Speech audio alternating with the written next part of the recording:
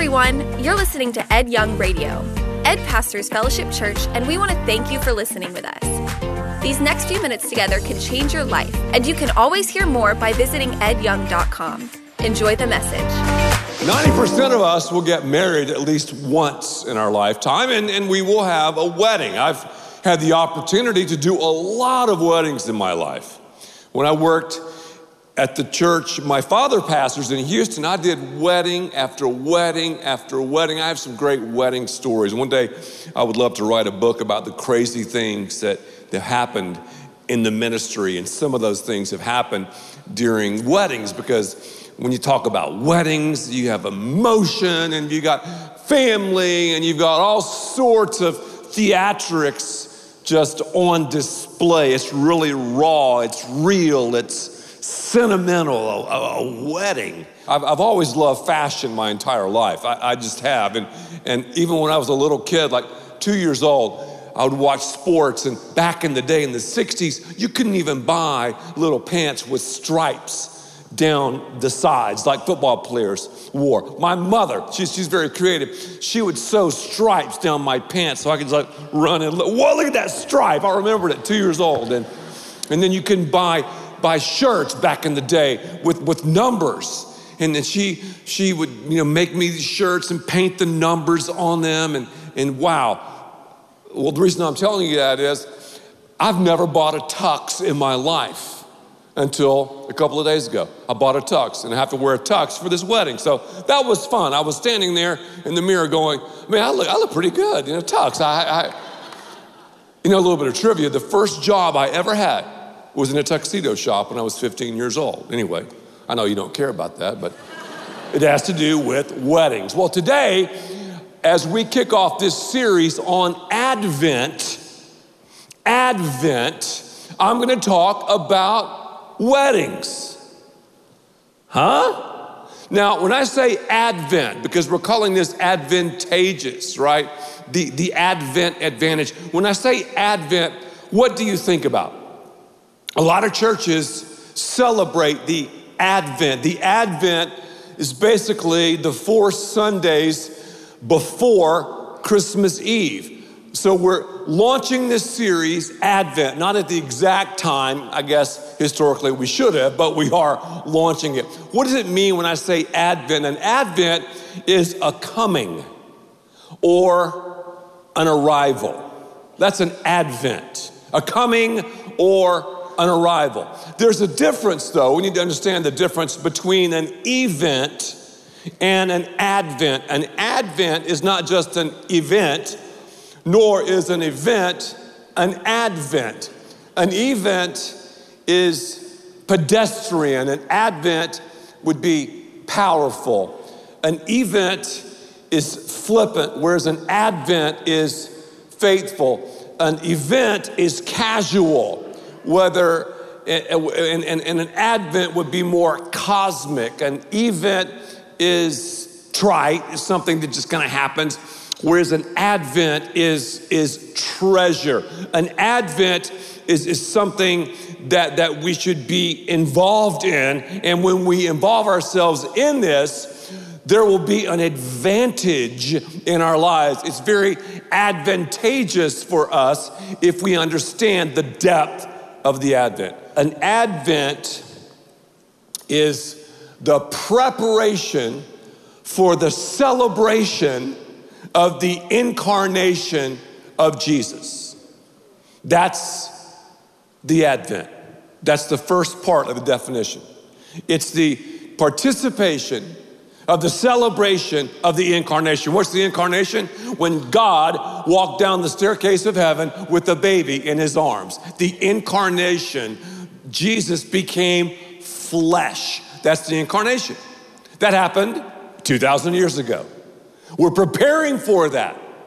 Churches around the world are preparing for that, to celebrate the coming. Jesus was born in a manger, but it doesn't stop there. Anytime you think about the manger is overshadowed by the cross. Jesus lived, he died, he rose again.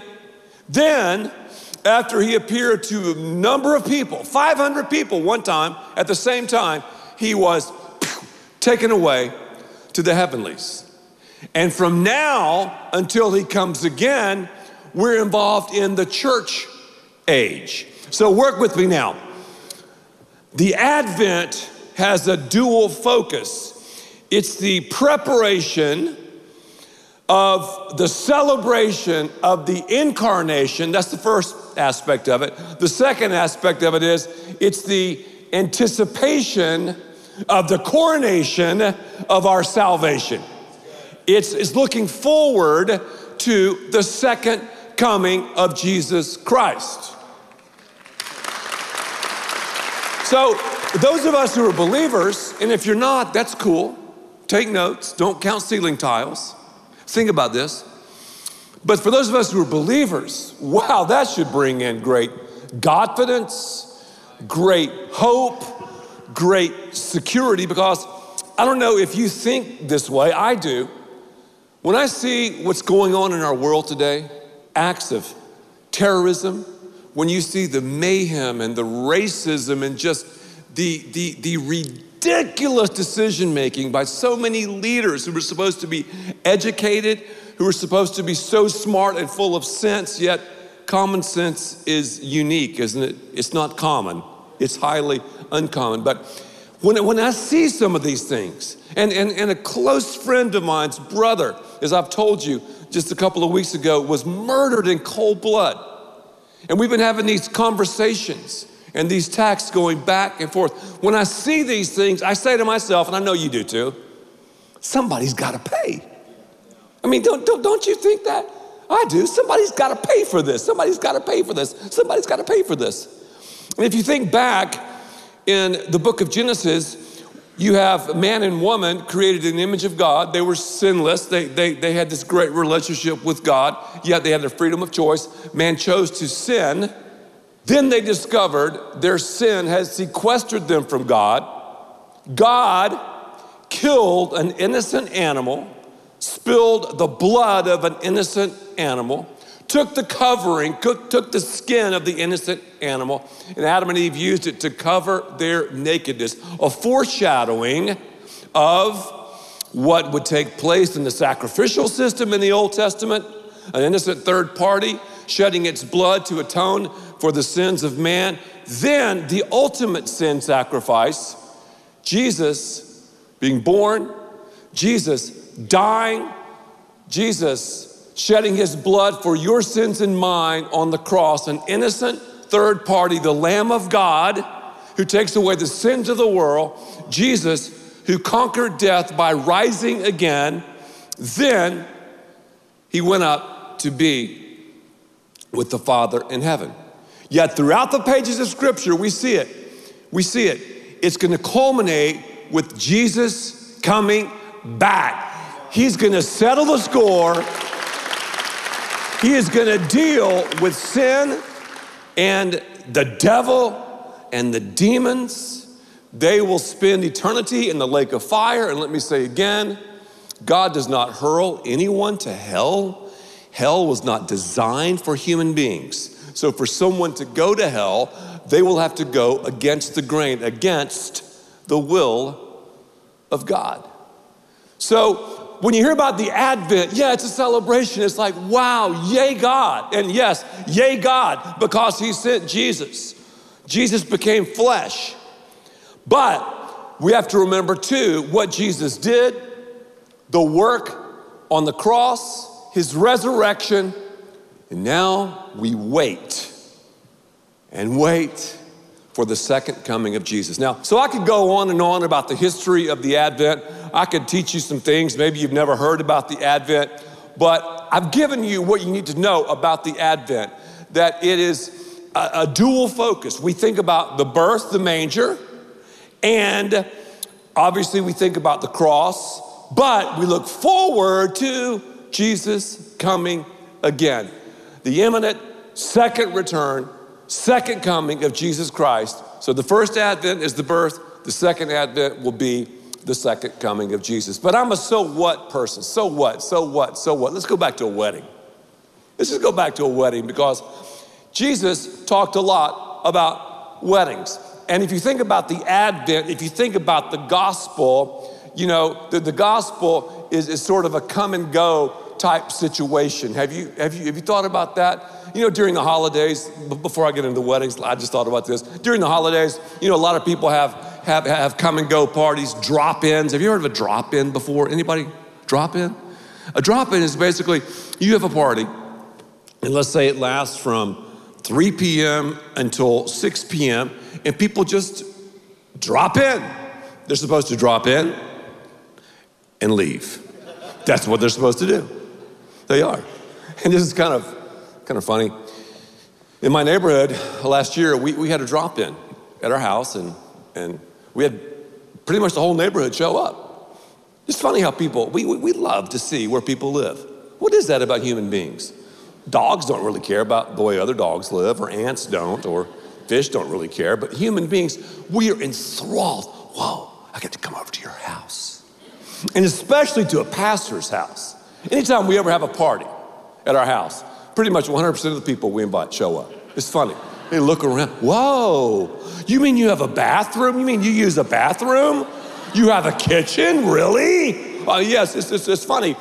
So we had this party, a drop-in at the neighborhood, and it had, it was a drop-in that lasted like for 3 hours. Well, most people got it. They dropped in, dropped out, but you always have these crazy people, these crazy neighbors. And some of the neighbors stayed, and they did some crazy stuff, man. It was crazy. So I told Lisa, this is our first and last drop-in we will ever have. But the gospel is about dropping in. It's about coming and going, isn't it? Jesus is going to where we're coming, and we're coming to where he's going. That's the gospel. That's the Advent. It's about come and go. Jesus came, and he will come again. And he did the work on the cross to render our salvation. Thus, as believers, we need to work out what he has worked in. Now let's talk about the wedding. One day Jesus talked about this wedding. It's a parable, it's a story. And weddings, even back in biblical times, were full of emotion.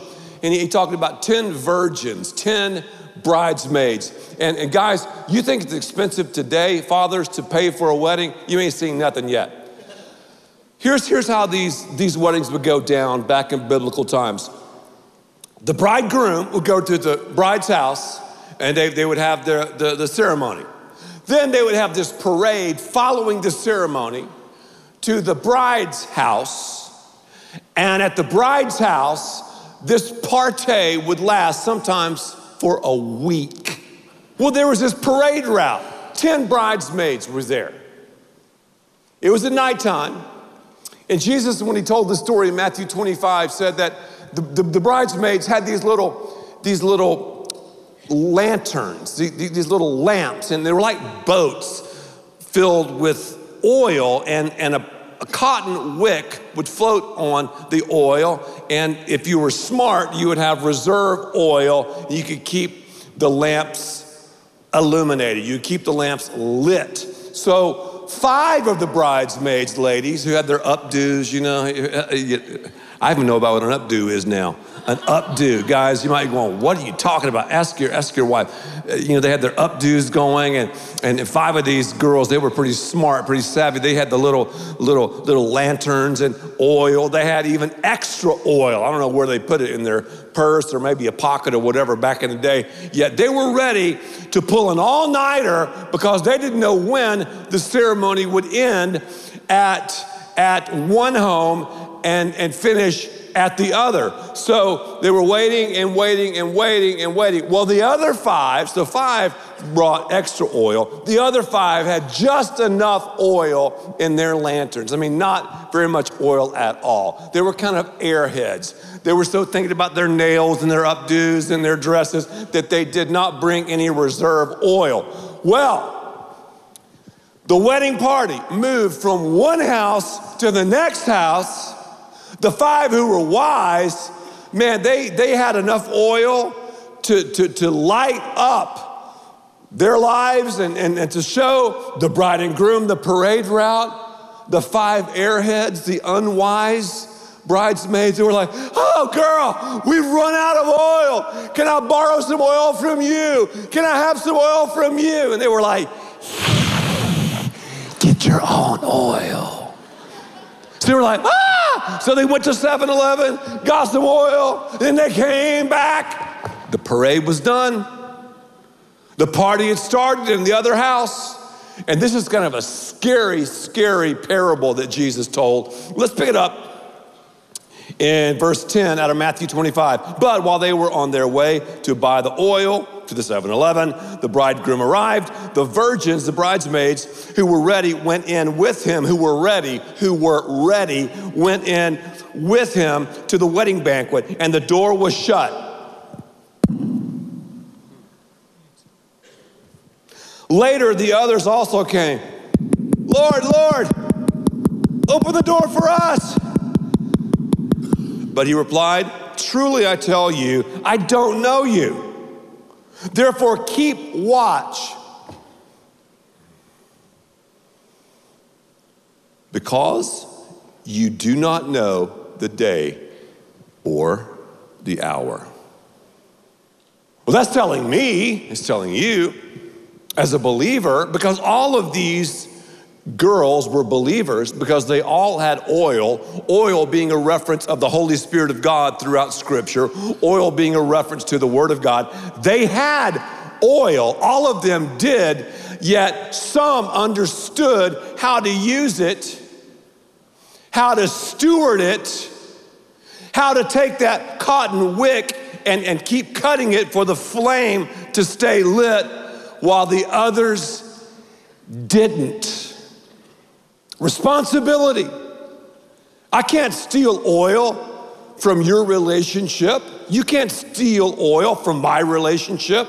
We have a personal responsibility before the Lord himself to have that fresh oil in our lives, in our lanterns, don't we? That fresh oil of walking with Jesus, of talking with Jesus, that fresh oil of coming to his church and having people pour oil into our lives. Yet we always have those people, those unwise people who have just enough God to be dangerous. You know what I'm saying to you?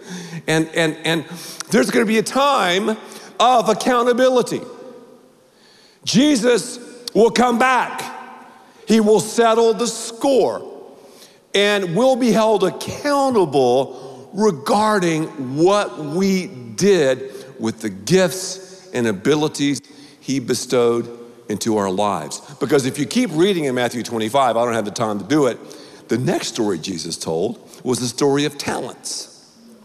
He said, man, these guys, these servants of this very wealthy person had these talents the wealthy person gave them. He gave 1 5, 1 2, and 1 1. 2 of them parlayed their talent. 1 of them just sat on it. And Jesus was driving at responsibility and accountability. You have gifts I don't have. I have gifts that you don't have.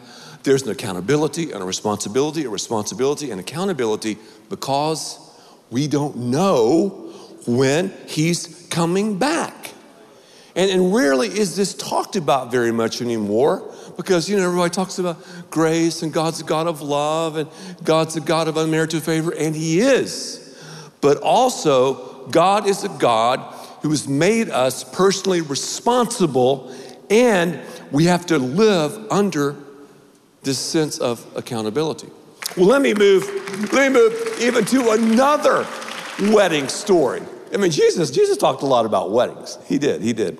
Well, in Luke chapter 12, verse 35 through 38, and this is sort of the apt session of where I'm going. When you think about the Advent, when you think about the dual focus of remembering the birth and looking forward to the second coming, which should bring about responsibility and accountability, here is the apt session. The first thing I want to tell you is dress up. Say it with me. Dress up. That's right, dress up. It's just interesting because A lot of cities like Dallas and Miami are known for their fashion. People dress up. Whenever I tell people, I'm from Dallas, people love fashion there. People dress up in Dallas. Or I'm in Miami, people dress up in Miami. There's a certain style that people have who live in Dallas, live in Miami. It's very interesting. People just dress up. The Bible says the moment we become a believer, we're clothed in the righteousness of Jesus. So we're dressed up. Also, the Bible says that each and every day we need to dress up and put on the armor of God. Well, this guy had been out at another wedding, and his servants had no idea when he was coming back. Again, I think you can see the foreshadowing here. Be dressed and ready for service. So I serve, I think about others.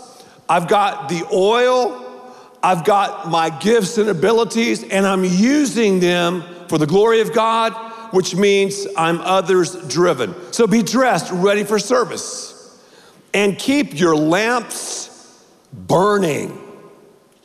This little light of mine, I'm gonna let it shine. This little light of mine, I'm gonna let it shine, let it shine, let it shine, let it shine. Hide it under a bushel. No, I'm gonna let it shine. Have you ever heard that song before? I love it. Great song. Maybe it's from this verse, I don't know. But keep your lamps burning.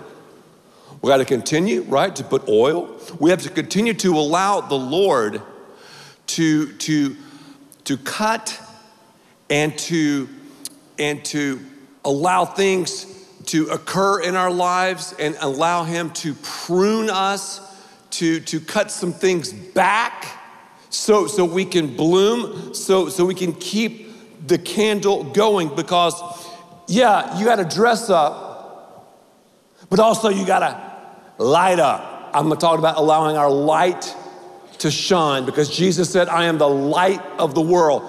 And then we have an opportunity to receive the light, and we should allow the light to illuminate everything we're about. Have you ever tried to dress in the dark? Invariably, you're gonna make a fashion move that is funky and freaky. We get dressed in the light. We see that things match, hopefully.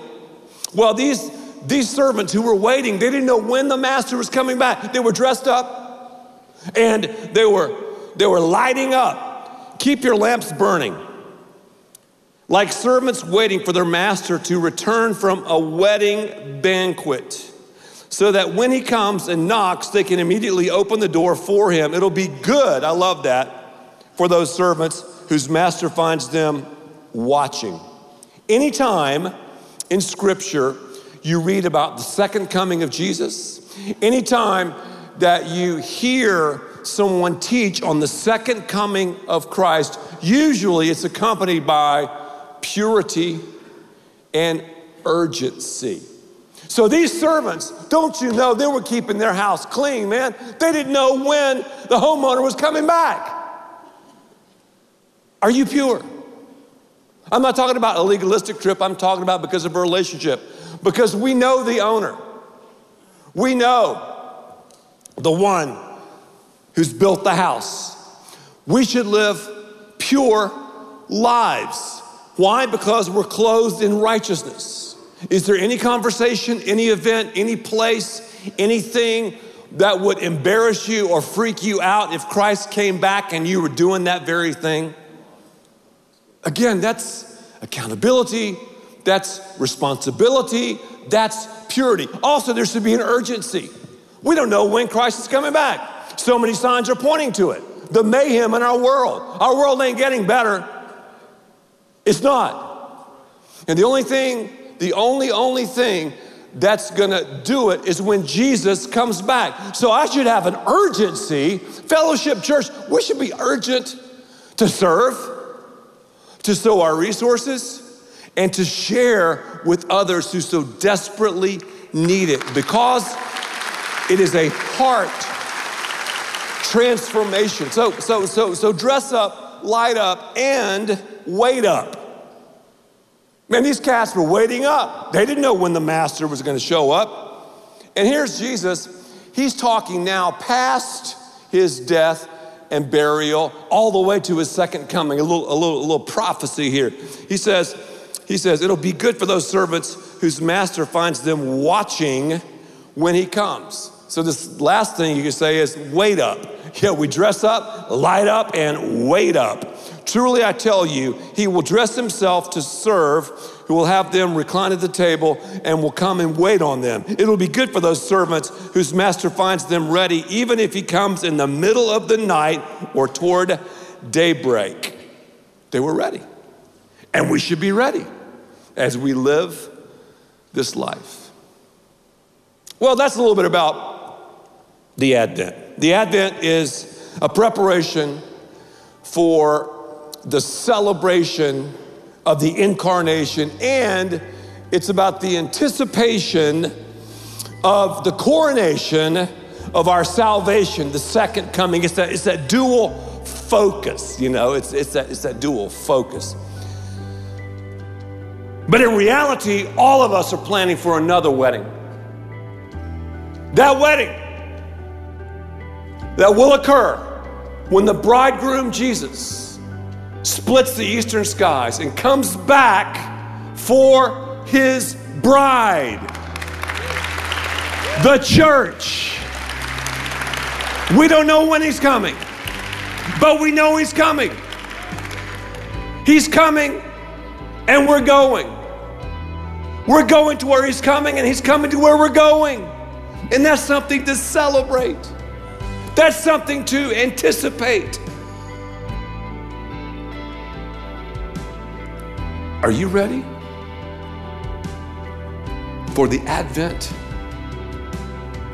Because it's the true advantage.